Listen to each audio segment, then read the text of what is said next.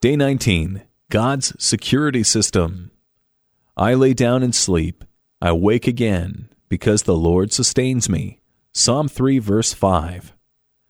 The terrors of the night torment many believers. Night terrors may be small anxieties which multiply in size and control our minds in the middle of the night. They may be from past wounds or mistakes. They may be from present pressures, or they may spring from future potentials of trouble. Be they large or little, night terrors rob us of the rest God intends for us to enjoy.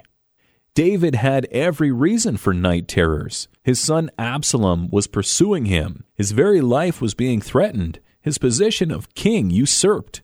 His dignity smashed. His comfort removed. Add to this the sense of failure David must have felt as a father. His own son had turned against him. Yet David was not tormented by night terrors. Instead, he enjoyed a good night's rest. I lie down and sleep. I wake because the Lord sustains me. What was the secret he knew that we don't? Why could he sleep in his crisis when we toss and turn on our beds over the smallest disturbance? I believe the answer was in his security system. No, he did not have electronic alarms around his tent. He did not have razor wire surrounding his camp. He had a God.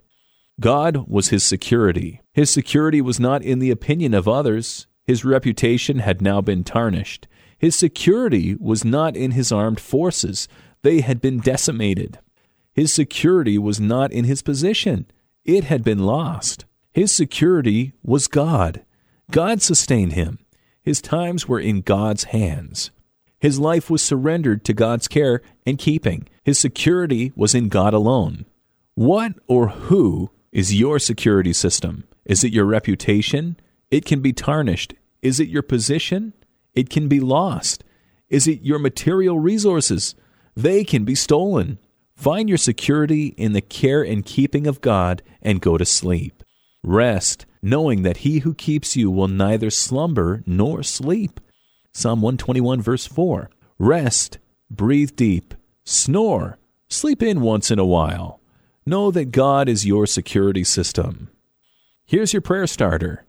Lord, you are my security. My ultimate dependence is on you. Protect and provide for my heart. Bring me rest despite disturbing circumstances.